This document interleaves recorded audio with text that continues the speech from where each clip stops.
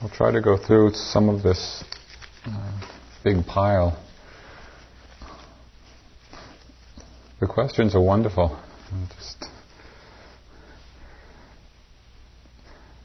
If you have questions or comments after any one of them, please just raise your hand.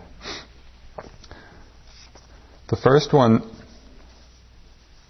asks, what is conscience? Which is quite a Western notion. It has some strong parallels in the Buddhist psychology. I think Sharon mentioned briefly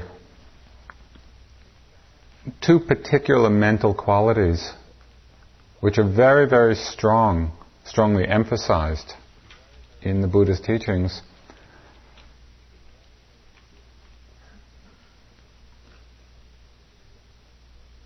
Again, the translation of them is a little difficult, so I'll explain a little bit what they mean. They're translated as moral shame and moral dread. Which doesn't sound particularly wholesome. But actually they represent something very important, and really it's quite close to what we think of as conscience.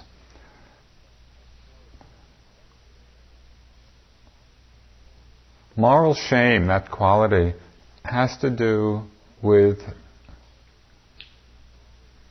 a regard or a concern for the consequences of actions. And in this way, it's talked about as a certain kind of fear, but it's not fear in the sense of aversion. It's a different quality. It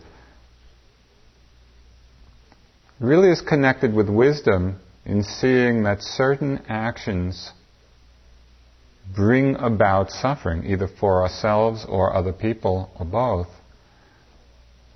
And it's this quality of mind which takes care or is concerned or has this wholesome kind of fear about not doing those actions which cause suffering.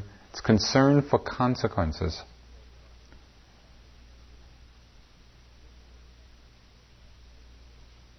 To give you just a sense of what a wholesome kind of fear could be, we might know that if we put our hand in fire, that it's going to burn, that it has a consequence of suffering. And so we could have a fear of doing that, but not in the sense of hating the fire. It's not that there's aversion to fire. It's just a knowledge or a wisdom. This action brings about this result. And there's a wisdom in knowing, when the result brings suffering, of not to do it, to refrain from doing it. The other quality of mind I find quite interesting, because I think it pushes a button in our particular subculture. And that is that mental factor which has concern for what wise people might think of the action. And we're about to do something, and we consider, well, what would a wise person think of that? That's that quality of moral dread. Now, often when we contemplate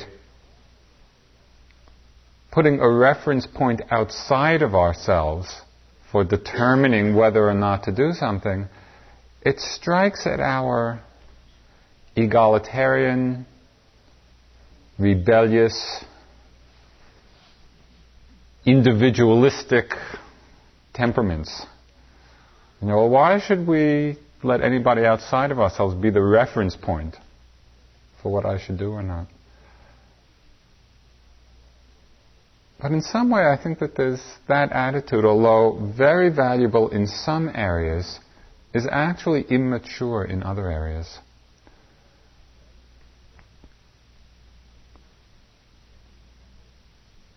When I first was getting involved in Dharma and meditation practice. I was going back and forth a lot between being in America and going to India to study. And I was just beginning to get into a relationship with different teachers.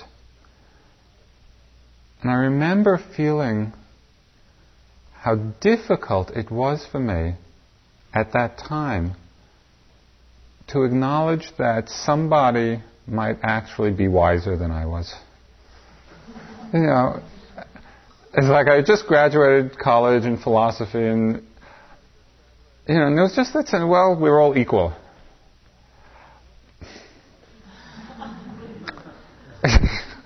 It's just not like that. There are people who are wiser than we are and who have deeper understanding. And it doesn't necessarily mean that they have deeper understanding about everything. Different people have wisdom about different things. And I found it very helpful when there's enough presence of mind, in the midst of either contemplating or about to do something which I have some question about. I found it very useful just to imagine, what would the Buddha think of this? Or what would one of my teachers think of this? What would some wise person who I could imagine think of this? And really what it's doing is personifying our own place of wisdom. Or it's calling up our own place of wisdom so that we can refer to that place in ourselves rather than simply be swept along, in the moment by our wants or desires or greeds or angers. And so this is another part of this mental factor. The name, as you can see, does not really do the quality of mind justice. Moral dread does not say much. Reflecting upon what a wise person might think of what we're about to do. It's extremely helpful.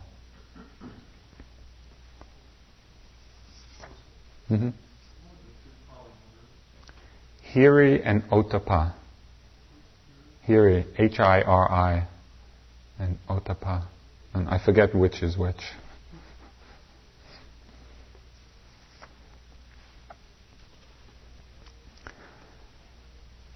Since my areas of greatest grasping, I clearly see, are my areas of greatest pain. That doesn't give me much hope or even much reason for being in a love relationship, except for the possible future when I may be enlightened. At which point I wouldn't care if I was in a relationship or not.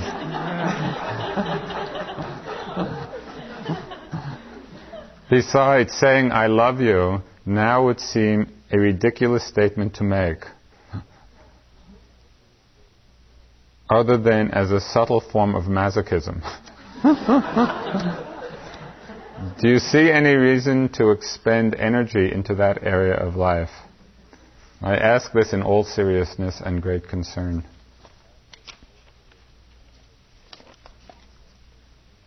There's another somewhat related question. How are identification and attachment related, especially in personal relationships?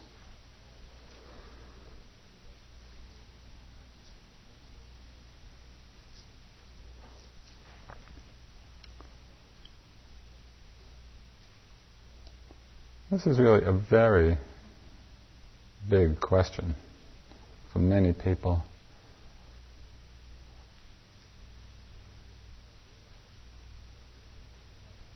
As I was reading it and just beginning to reflect a little bit,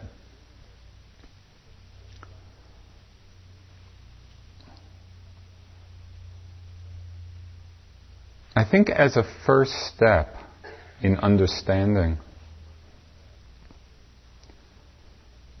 it's necessary to really look deeply, very, very deeply, at what it is we call love and being in love and a love relationship.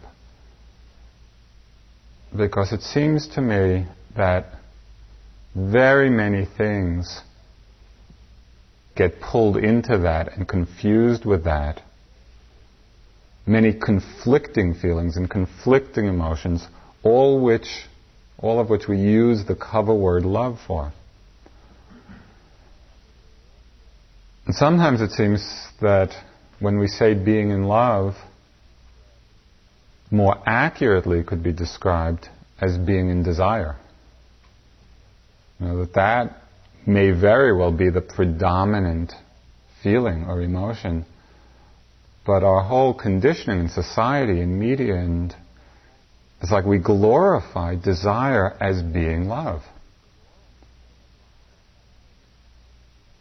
And so as a first step, I think we have to look at that in ourselves when we're in relationship or want to be in relationship. What actually is going on? What's going on in our minds?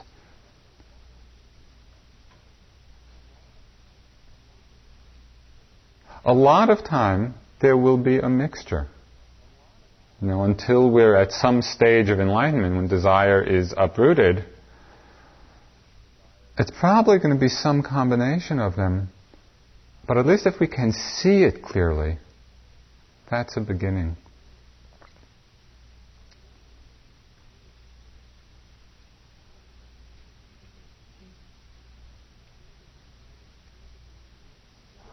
To the degree that we get caught or get identified with being in desire, there's going to be suffering.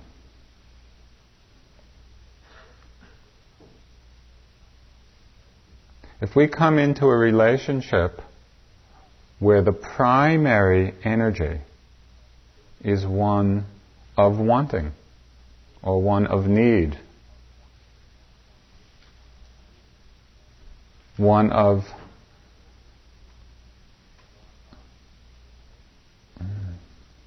being in the relationship and looking to the relationship for a sense of completion or fulfillment,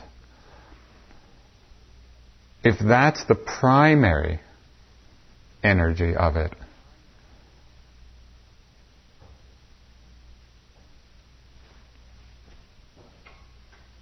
there's certainly going to be dukkha. Because it's impossible to be satisfied from something outside of ourselves in that way.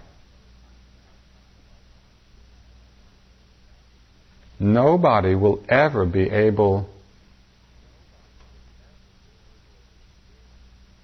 to fulfill us according to each of our needs, each of our wants, each of our desires.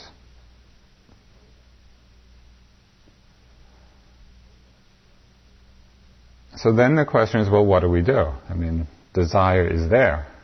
Does that mean that we don't enter into relationship ever, seeing that it just leads to suffering? I don't think that's what it means, although it's also an option, which some people don't realize. There's so much pressure in the culture to be in relationship.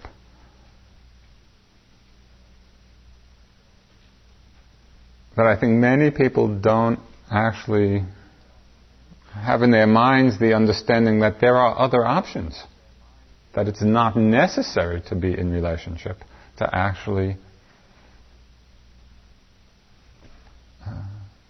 be fulfilled or be complete and be happy.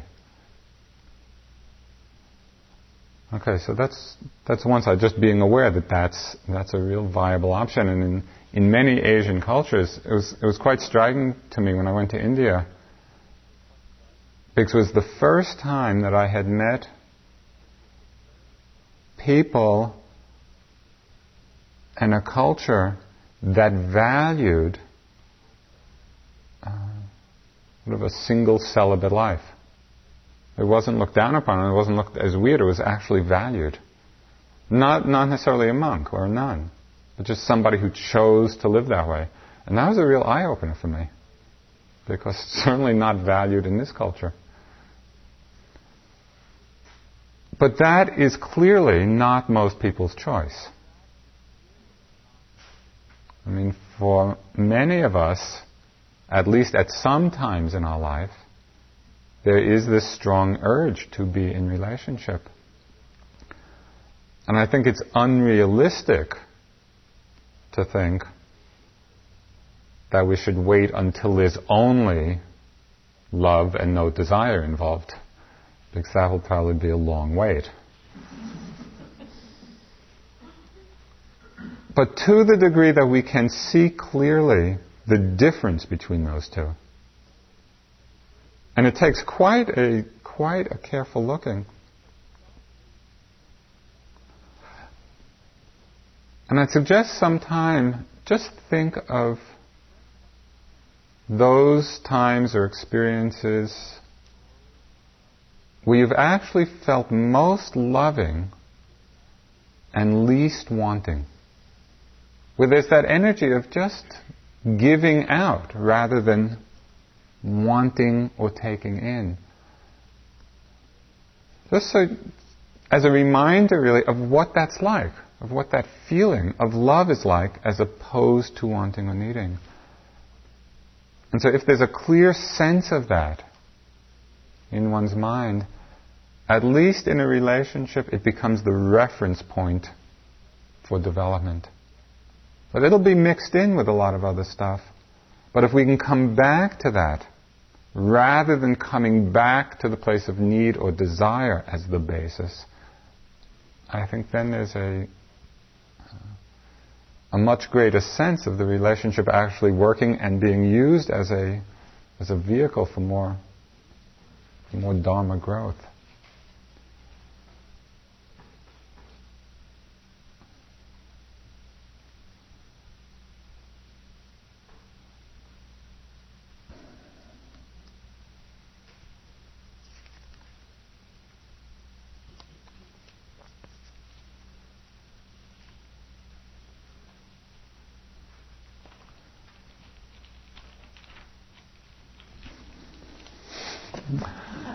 I mean, it's really a big thing.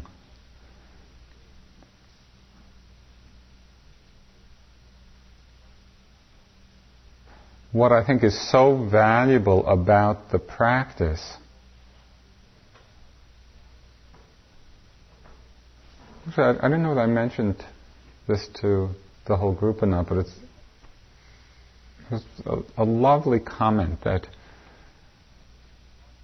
Deepa Ma made, this woman teacher in Calcutta, who was a fantastic woman, and full of love, tremendous love, and has had tremendous suffering in her life.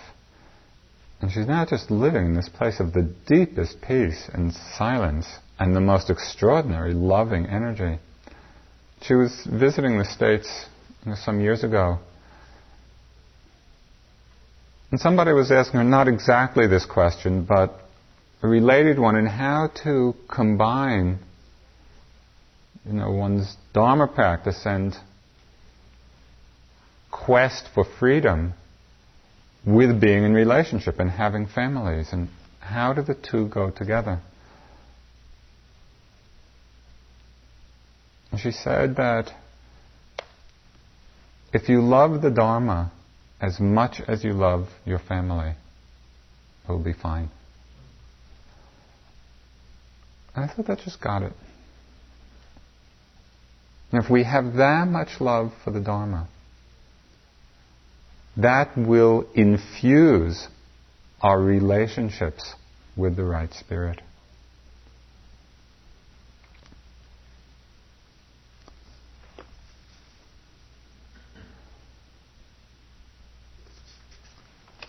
There were a number of questions about Max.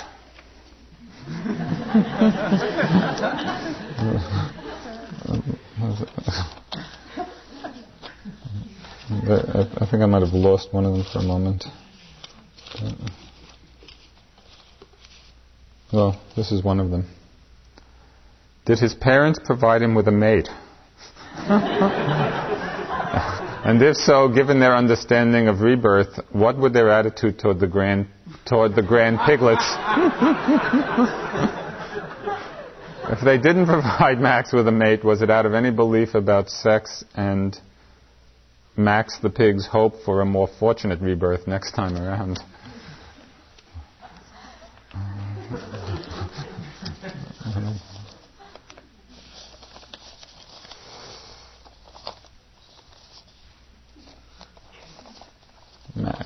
Max.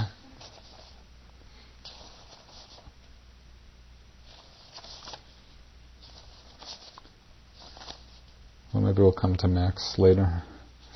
I have no idea what Max's parents did.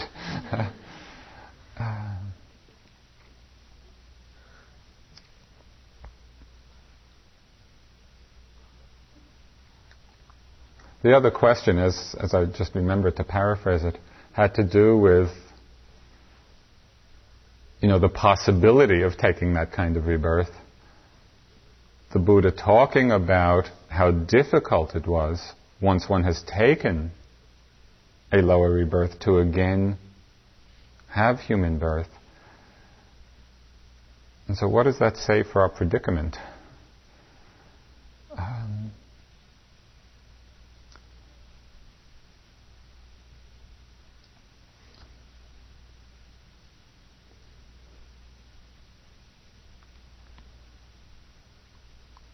It's quite an interesting situation teaching the Dhamma in the West, because on the one hand,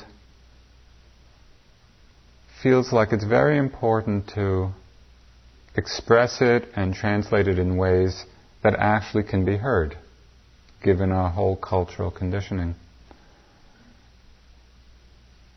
So that's on the one hand. On the other hand, there's a lot in the teachings that most people don't like to hear. That's quite intense. And it takes a real openness, not necessarily to believe it, but just to hear it, to consider it. And it's really related to questions like this.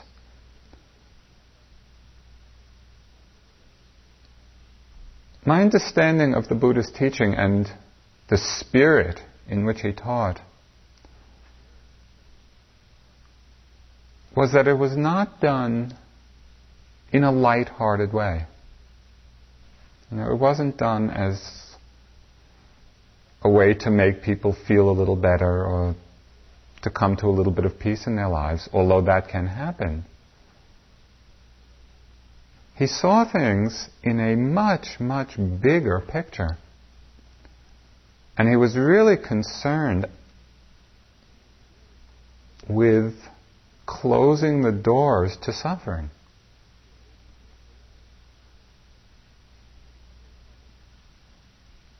And that's why there's so much emphasis really on a right kind of effort and a sense of ardency in the practice. So there's a great respect for oneself, great respect for the Dhamma, great respect for one's practicing of it. So that it's not done lightly because the consequences are not light. The power of the practice, and the practice here means more than just intensive retreat. The practice really means the integration of morality, of non-harming, of the development of concentration and mindfulness, and the opening to wisdom. It's the whole package. The consequence of doing the practice in this complete way, an integrated way, is that it's tremendously powerful karma. Tremendously powerful actions are being performed. And given the tendency of the untrained mind, the mind that just goes wherever its desire leads it, or goes wherever its anger or fear leads it, that there are real dangers in that in terms of consequences of suffering. And so it's in that sense that the Buddha is really the compassionate one. He's trying to urge people to take seriously the situation, not to just be carried along, on the surface. Now the balance, the great balance for us, is being able to do that, to see the seriousness and the importance from a place of real willingness and joy in the Dhamma, not from a place of struggle or forcing. And that's the place we have to find in ourselves. There's another question about that. As if the physical pain were not enough, the mind adds an immense amount of mental torment around whether or not to do something to relieve it. I realize I just don't know my limits, and when it is better to be kinder to myself than to endure. Can you talk a little about dealing with pain by relieving it without going beyond that which is helpful to the practice? So that really brings the question down in a very pragmatic way to how we're relating right now. The pain starts getting intense. What do? Do we sit there and force ourselves to be with it? I'm going to let it kill me. I'm going to sit. Do we get up and change position each time? Do we go take a hot bath? I think it very much depends on the attitude in the mind. There are times when each of those are appropriate. To sit and struggle with a sense of tremendous aversion and a sense of tremendous force and tremendous struggle does not make a lot of sense. Because all that's being cultivated are those forces of aversion and struggle and resistance and tension. It's also possible to be in places of extreme intensity when the mind has a little more space and where there's the quality of strong interest, where there's enough energy present so that we become interested in that edge, in that limit, in that boundary. During that course in 84, when U Pandita was here, I don't know what particular karma I had then, but he had this idea that I should just sit until the pain came, and then to sit through it. And so I would sit, and it was for quite a while, it was fine and all light, and I felt great. At a certain point, it started to hurt. And it was amazing to me because, here the instructions were to just sit through it. And I went through all of these attitudes. I went through the attitude, and where I really had to just force myself to sit. And at other times, the mind had just this tremendous fascination with exploring the nature of pain. Okay, what is it? And what makes it so intolerable? What's the very edge? And it was playing at that edge. It was just at what I felt was the limit of being bearable. But that place is so interesting. What is that? And what's going on in our minds? And it was particularly interesting because I knew that if I moved 1/8 of an inch, the pain would go away. I just had to move my leg a little bit. So then the question, do I do it or don't I do it? If the attitude is right in the mind, that's the time to really explore. Because we can open up whole new boundaries for ourselves. Now we have now comfortable limits. And whether it's in our sitting practice or walking practice or in our lives, there are things we feel comfortable with and things over that boundary. This is a wonderful place to just explore what that boundary is about. Before the first time I went to Burma, some friends of mine had been going for some years. I had done most of my practice in India, and it was not in a very structured situation. It was more individual practice. And then some people started going to Burma, and I kind of knew that I'd have to go sooner or later. But there was a lot of anxiety about it. And just before I went for the first time, I had this dream that I went into the monastery and they took my zafu away. I wouldn't be allowed to sit on a zafu. It was a terrible dream. It's actually fine to sit on zafus there. But it's just that sense of we have definite limits, of what we're willing to do and what's beyond. When the energy is there, when the attitude is right, it's good to explore. When it's not, when the energy is not there, when the mind is too contracted, too tired, I think it's time to retreat. And so it's just learning for oneself.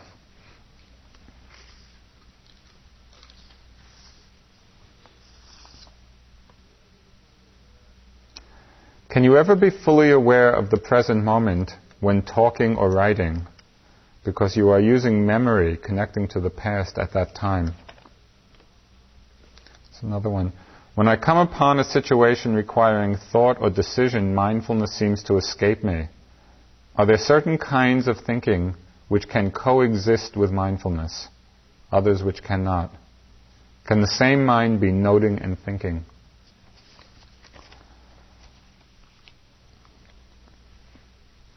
I don't think it's possible to be noting in the same moment, in the very same moment as thinking, because the note itself is a kind of thought.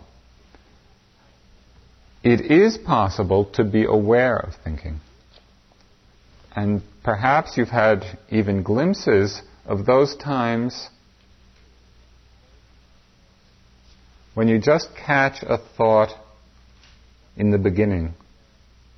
And maybe once or twice you've just seen the thought coming.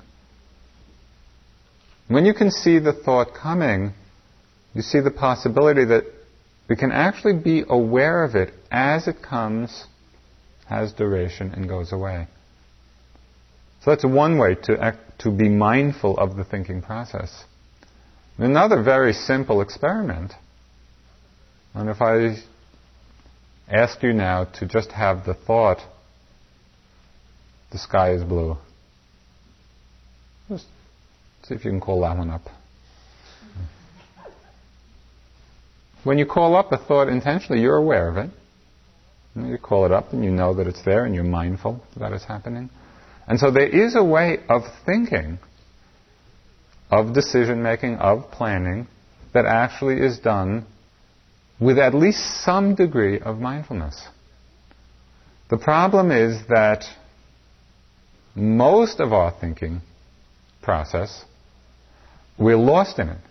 We're not aware. We don't know when they come. Maybe we're lucky if we catch it somewhere in the middle. Very often it's after it's already over that we're aware of it. And so we harbor the illusion that it's impossible to think and be mindful at the same time. It's just a very, very subtle object. It's very slippery. But as the mind gets more still, even a little more still, you begin to see the possibility of it. the next time you have a decision to make. At the end of a sitting or end of a walking, or where you're going to walk, or whatever momentous decisions you make, on the retreat. Just see if you can sort of recognize, those times when you have to make a decision, and practice thinking of it mindfully, so that it doesn't become just a habitual thought pattern that you're lost in, but that also becomes part of the mindfulness. And you see then that it's quite possible.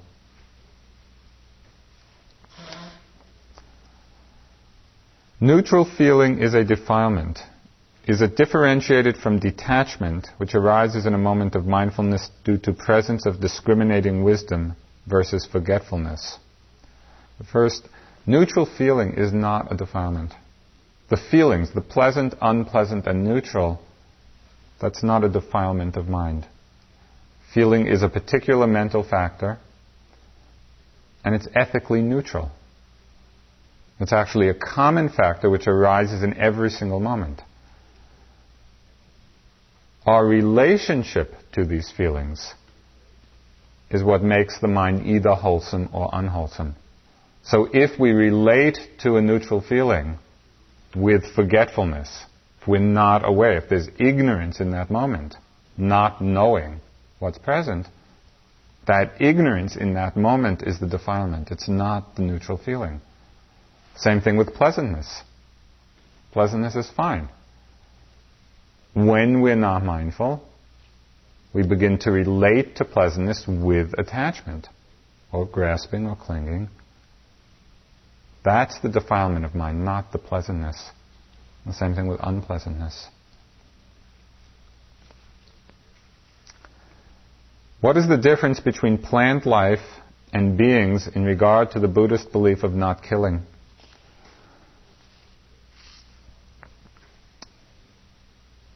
The Buddha made a discrimination between plant life and life with consciousness.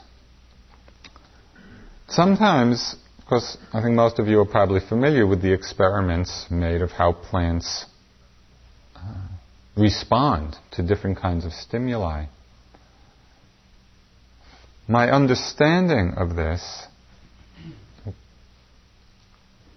is that it's not a statement that plants are not alive and therefore insensitive, because living things have a sensitivity to them, but that in plant life there is not the knowing faculty.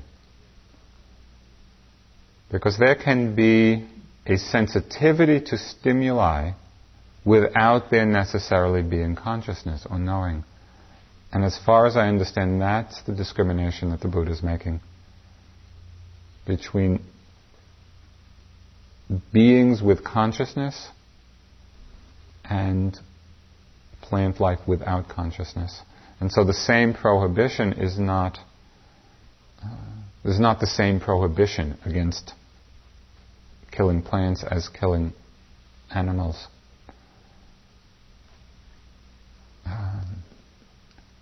It is one of the rules for monks and nuns not to kill plant life, but for another reason. And so just for those who take the ordination, there is that prohibition. But it's not in the basic 5 precepts.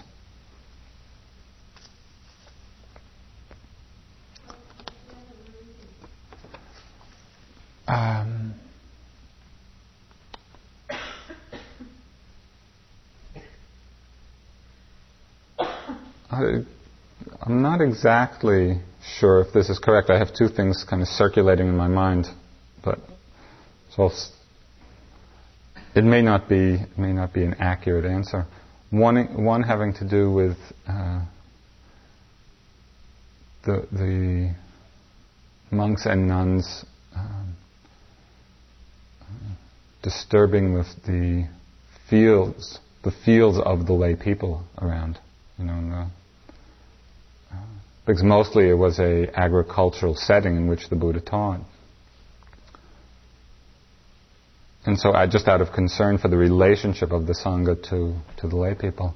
And the other, in terms of monks and nuns digging the ground, and gardening or killing plants, I think it had to do with the likelihood in that situation of actually killing living conscious beings, in that process. So there was a prohibition against that.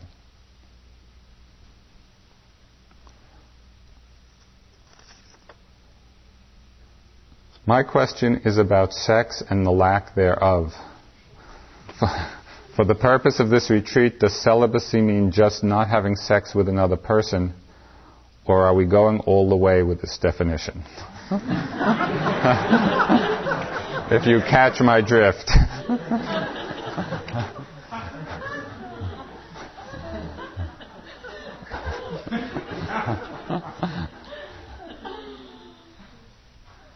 The precept that we take here is actually to refrain from any kind of sexual activity, whether it's with another person or not. And there's, I think, quite a important reason for this.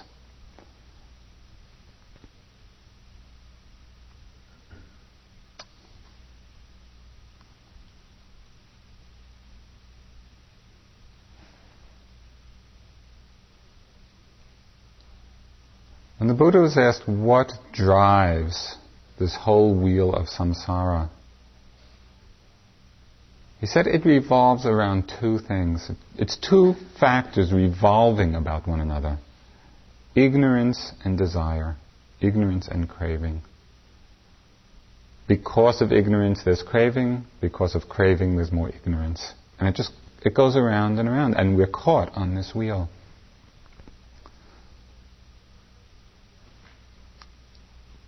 There are some very powerful desires built into this system.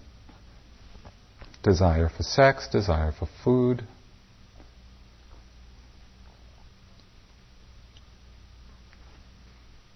The common misunderstanding that is rampant in society and in the ordinary way of viewing things is that the only way to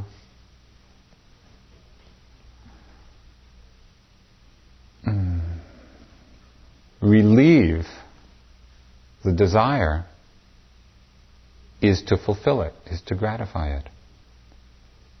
And that's the common worldly belief, that we have desires and then we do whatever we have to do to fulfill them or to gratify them, and that's how we spend most of our lives. And it's really interesting to see whether you think of it in terms of sex, or you think of it in terms of relationship, or you think of it in terms of acquiring things. Our life mainly is spent in figuring out how we can fulfill the desires that we have. And I'm not suggesting that we should never do this, because obviously as human beings and as lay people mostly, we live in that world. But what is very profound in terms of our transformation of understanding, and this is tremendously liberating, is to see that that is not the only way to relieve the desire. Because the desire, like everything else, is impermanent. Desires come in the mind, and they go. And when they go, they're gone. Until they arise again. And it's so amazing to watch the mind being consumed by a desire. Where we think that we absolutely have to fulfill this, we have to get this, we have to do this. Totally caught up. And then 5 minutes later, or an hour later, or a month later, the desire is gone, is changed, has left. And there's no residue. The mind is cooled out again. We haven't done anything to fulfill it. By renouncing for a certain period of time in our lives the habit of automatically fulfilling our desires, gives us the space to understand experientially, not theoretically and not because somebody tells us. Because we can see in our experience, desire comes, it's strong, it's intense, we feel like we have to do something about it. And if we have enough space, enough energy, just to stay with it, to be mindful of it, to note it, it's there, it's there, it's there, it's there, it's there, and then it's not there. And we haven't had to do anything except sit there and watch. This is a tremendous boon to us in our lives, because we realize we do not have to be driven compulsively to fulfill our desires. When they're there and it's appropriate, we do it, it's fine, it's not a problem. But we definitely don't have to have our lives run by that force. And particularly with regard to sex, or to food, or to the very deep ones, the very basic ones. How much of our life revolves around those things. And to see there's another way of relating to them. And so the following of the precept for a period of time of renouncing that, saying, no, I'm not going to act on that desire, gives us a chance to see the impermanence of them. Now, in that regard, something we haven't mentioned a lot yet, but perhaps for you to consider, to begin to consider, something which is very traditional in the Asian meditation centers and monasteries, which is for lay people who practice to follow the 8 precepts. The other 3, beside the ones that we take here as 5, some of them are not much of a problem. Not sleeping on high and luxurious beds, which I think you don't have to worry about here. Not wearing adornments or jewelry or perfume or cosmetics. Not adorning the body in that way. Not going to singing and dancing shows. And not taking food after noon. Not taking solid food after noon.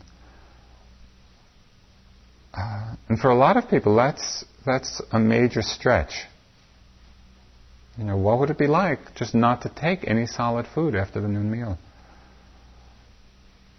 I think that if it's done with a sense of interest and willingness, even for some period of time, it would be well worth experimenting with.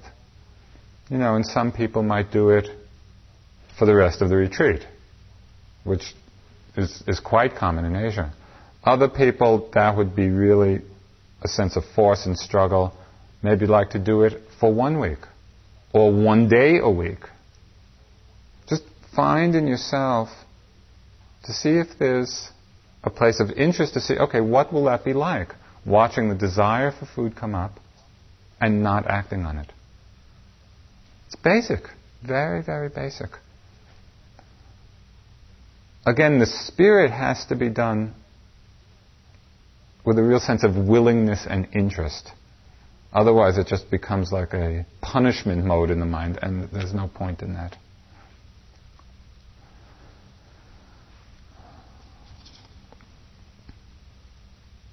Here are a few questions about enlightenment.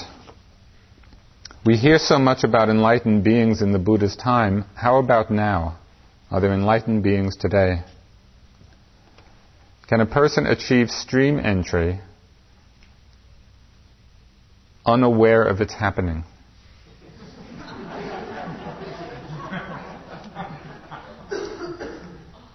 I seem to be losing touch with the basics. What is enlightenment? How does mindfulness of the sense doors bring us to that state? Short of enlightenment, do cravings ever diminish or disappear, or do they just arise as frequently but lose their grip on us. If they diminish or disappear eventually, what is the process whereby this occurs?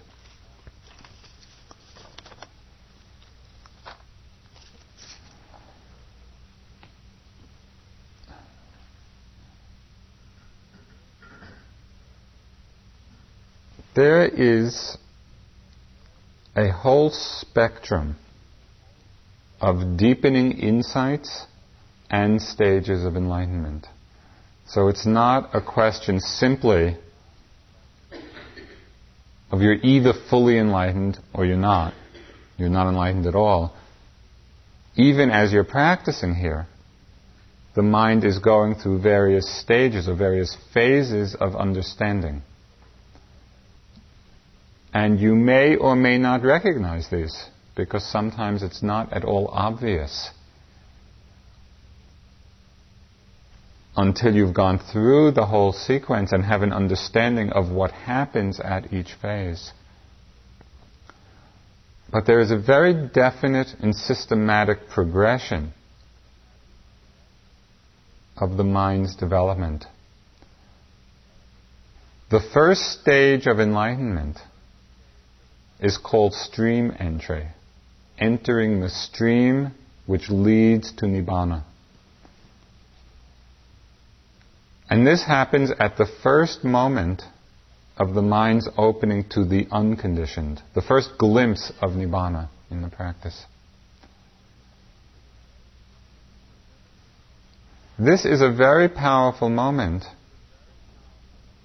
because it closes off the possibility of rebirth in the lower realms. And it does that because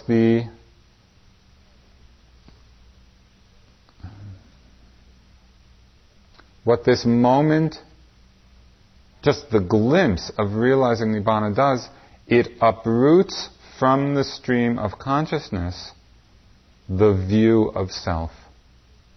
This strong I personality belief, which has been with us for countless lifetimes, and which has been responsible for all of those actions which are strong enough to produce rebirth in a lower realm. And so that moment is tremendously valuable. It closes off that door. But even before that, well before that, there's a stage of practice called little stream enterer. And that's a stage in practice where the mind sees very clearly and sharply and distinctly how everything is arising and passing away. Not on a big level, but on a very momentary, microscopic level, when it really sees the momentariness of phenomena, arising and passing, arising, passing, arising, passing. That's called little stream enterer. Because from that place of insight, even though one has not yet experienced Nibbana, the momentum is there. And that if people keep practicing, it just inevitably leads to that experience of the unconditioned. This stage of arising and passing away is not so out of reach for people. I mean, this is quite a realizable experience. It takes a lot of sustained effort, building up a lot of momentum. And we can do it. One of the things that my first teacher, Munindra, said to me in the very beginning, which helped me tremendously in the practice and saved me a lot of dukkha. He said, in spiritual practice, time is not a factor. And if you can understand this, it just allows the mind to settle back, to do the work with a valuing of its importance, of its urgency, of what actually can be attained, but without a time frame, because the time frame is unknown. Some people have strong parami, strong background. Maybe they've practiced for lifetimes. They sit down, they hear a few lines of the Buddha's teaching, fully enlightened. Other people may have to practice 3 months. Or 5 years. Or 30 years. Or 60 years. Or 3 lifetimes. It doesn't matter. If we understand the direction, if we understand the path, and we are committed to it with a sense of real importance, all of these fruits, all of these stages of insight, the stages of enlightenment, they come.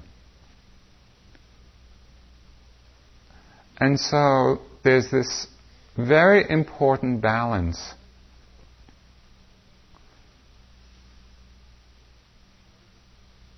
between holding a vision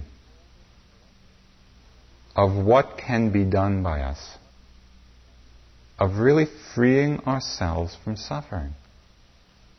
Holding that vision as an inspiration for our work,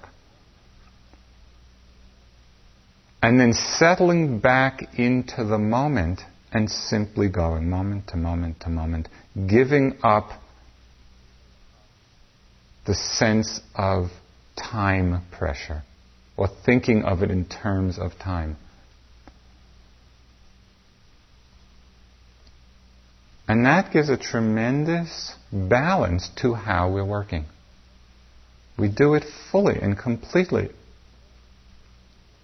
And then surrender. Because the unfolding for us is out of our control. It has to do with lots of different forces at work. We do our part and then we surrender. And it's a very beautiful way to practice. It actually is possible to experience stream entry and not to know it.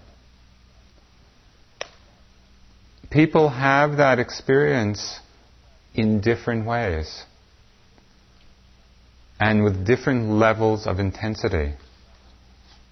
For some people,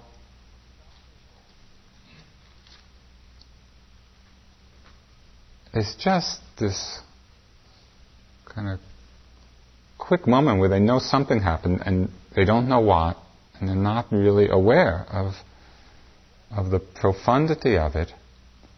The effect is there, but people may not realize it in the moment.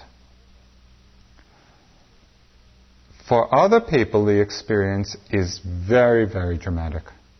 I mean, it's like a lightning bolt comes into the mind.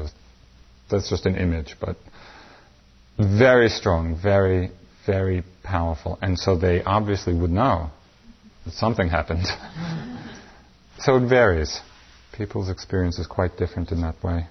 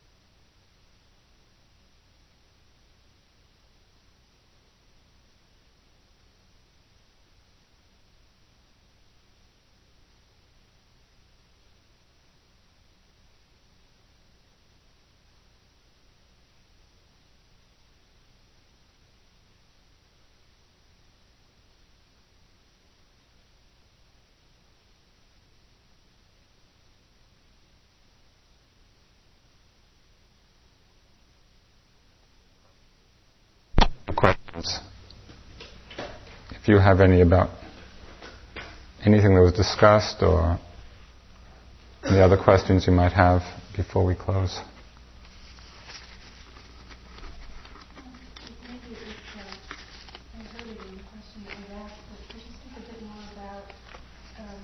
Enlightened beings in this day and age, perhaps beyond the question of stream entry. Mm-hmm. There are certainly beings at all of the various stages of enlightenment.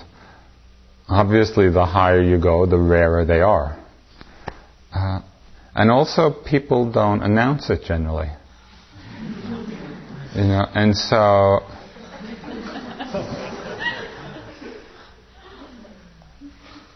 I mean, there's one story of a fully enlightened monk and a young novice, who was living with this monk, for many years, and the novice had no idea that this monk was enlightened, and so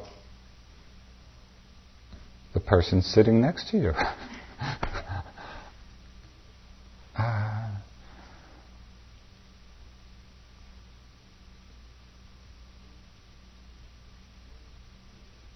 In Buddhist circles, or Dharma circles,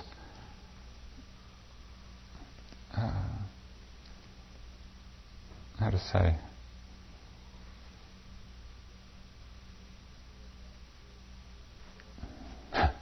there are certainly impressions, or people have the feeling that certain beings are fully enlightened. Whether or not that's so, only they know.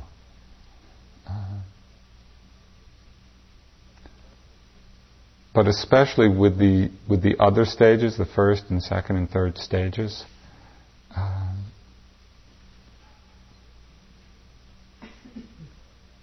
the first two, there are many.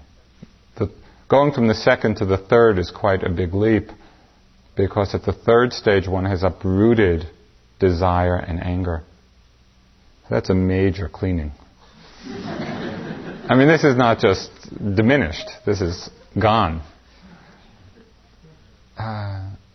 So in the first two levels, there's actually many. The third is more rare, and the fully enlightened beings even more so, but as far as I can tell, they certainly are around. Why does it seem that there are so few Westerners who've uprooted greed and aversion? It seems that we know that there are Asians who have. Is the Dharma just not been in the West long enough, or are we particularly greedy? I really don't know. It may well be that. And actually, I'm quite confident there will be, that just over a period of time, the practice is really very new, relative. If one has practiced 15 years or 20 years, that's a lot here. And of course, in Asia, where people grow up with this, there's just been more time, really, to mature the practice. Also, for the higher stages of enlightenment, there are certain lifestyles which are definitely more conducive than others. And the typical American lifestyle is not one of them. Because it really, and we're talking about now the uprooting of desire, of anger, of ignorance, except in extremely rare situations, it would take quite a deep level of renunciation. To create the stillness of mind and the power of mind, that would make that possible. But I think it's all coming. One of the wonderfully exciting things about what's happening is this transmission of Dhamma to the West. And it's like we're all first generation. Just it's really beautiful to contemplate, this great tree of the Dhamma in the West in 500 years. It's fantastic, and we're all kind of in the first wave. I see tremendous significance for this. Arnold Toynbee, the historian, he said that in looking at the 20th century, the single most important thing he saw was the movement of Buddhism to the West.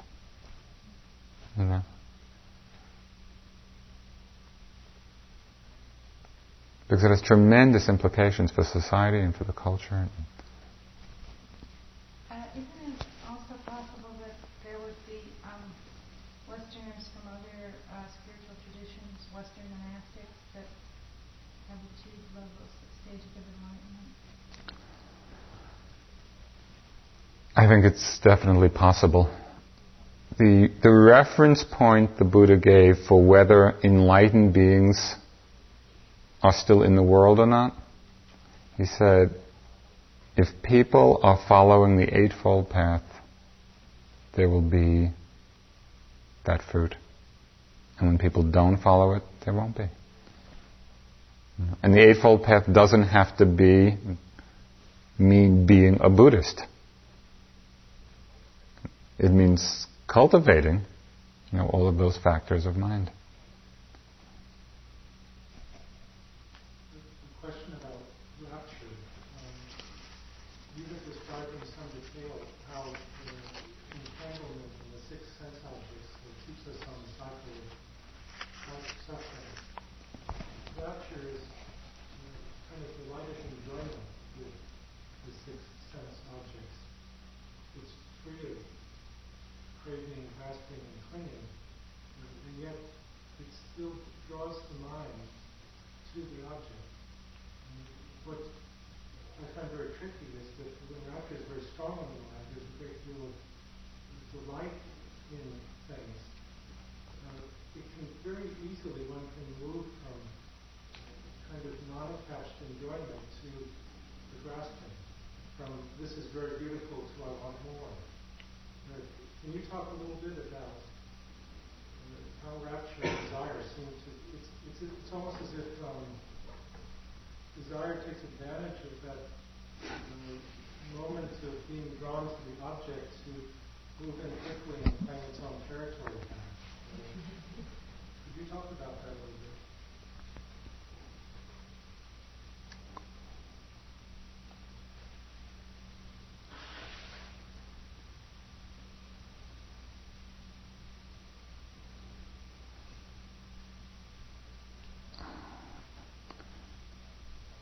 This afternoon we had our Pali class, and we went over one of the just one of the brief teachings of the Buddha, and as we were doing it, I said, I've got to say this tonight. And I had forgotten, so I'm glad you asked.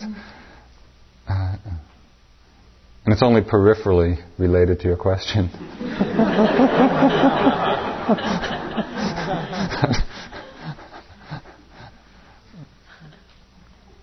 This is one of those aspects of the teachings that is not at first popular.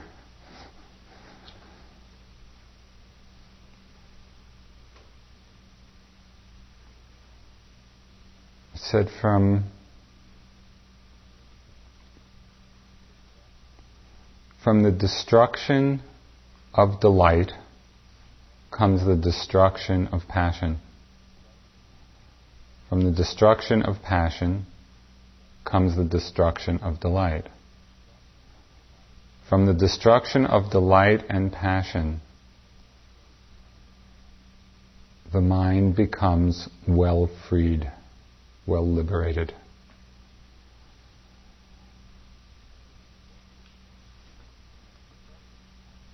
Okay, the destruction of passion, I think, is fairly easy for us to understand.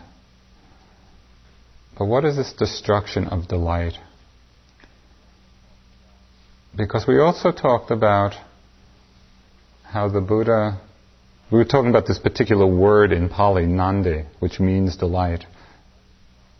And I was raising the question, well, what's the actual connotation of that? Because delight doesn't seem so bad. In English, it's kind of seems like it should be a nice state. We talked about the different ways that word was used in the suttas. So it was used in this context that I just mentioned, from the destruction or the ending of delight comes the ending of passion and vice versa. But the word was also used to describe the feeling that the Buddha or other enlightened beings might have, in seeing a beautiful sunset, or a beautiful scene.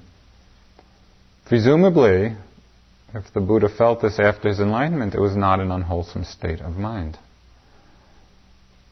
And so it gets quite interesting to become precise in terms of what kind of delight feeds passion and desire, and what kind of delight doesn't. It's important to do this because if we don't discriminate, we lump it all together, and we may be lost in an unwholesome state, actually thinking it's quite wholesome.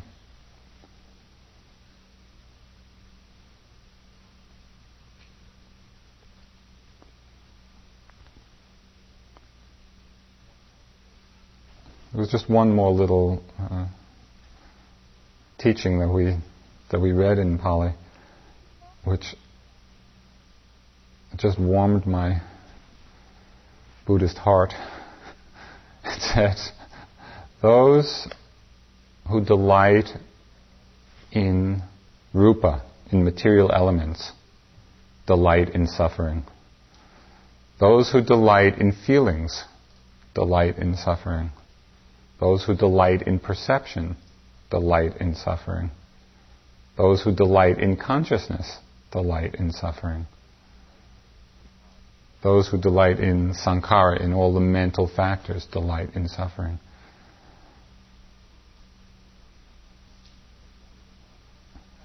Does it warm your heart? I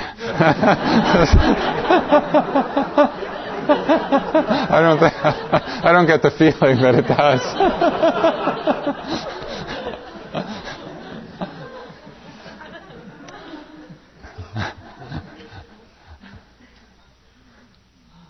The reason that it really resonates in a certain way is because we are so often misled. We're misled by the force of ignorance in our own minds. We're misled by the force of ignorance in the world, which is all saying, oh, delight in this and delight in this and delight in this, and that's what's going to make you happy. And so in those moments,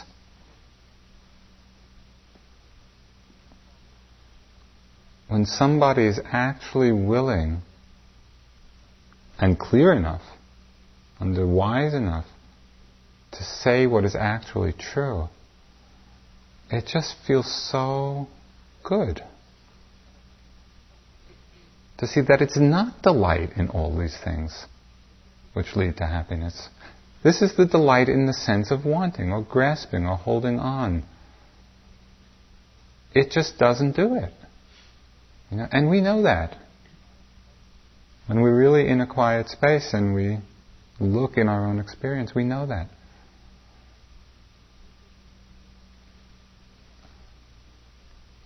And just as we hear those words, the possibility anyway of even getting a glimpse or an intuition or just even the vaguest sense of what it would be like just to let go on all sides. To let go of that attachment, to let go of that wanting, to let go of that grasping. to let go of the material elements, to let go of feelings, of consciousness, of mental, of everything.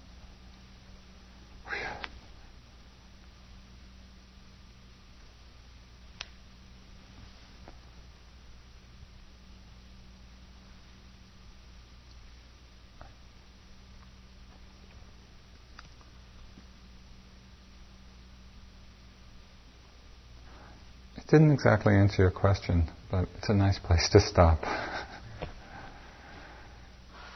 Why don't we sit for just a few minutes?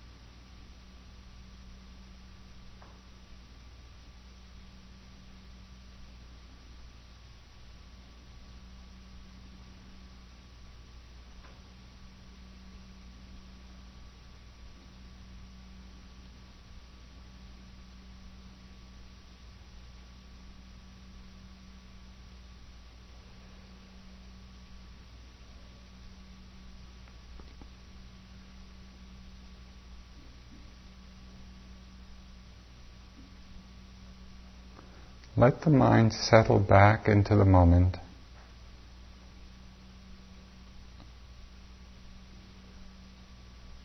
And be aware of objects arising and passing by themselves.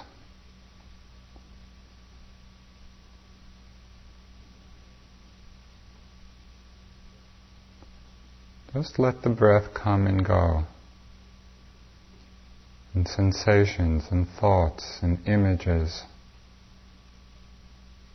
and sounds.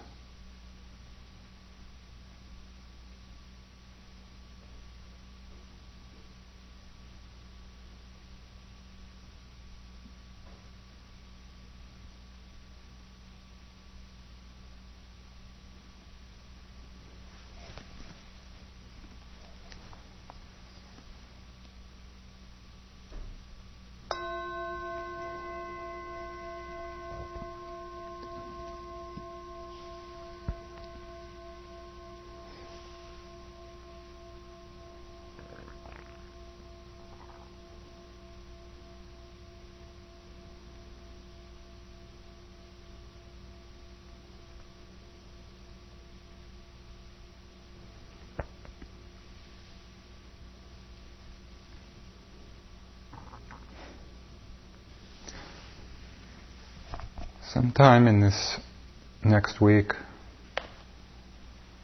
maybe we will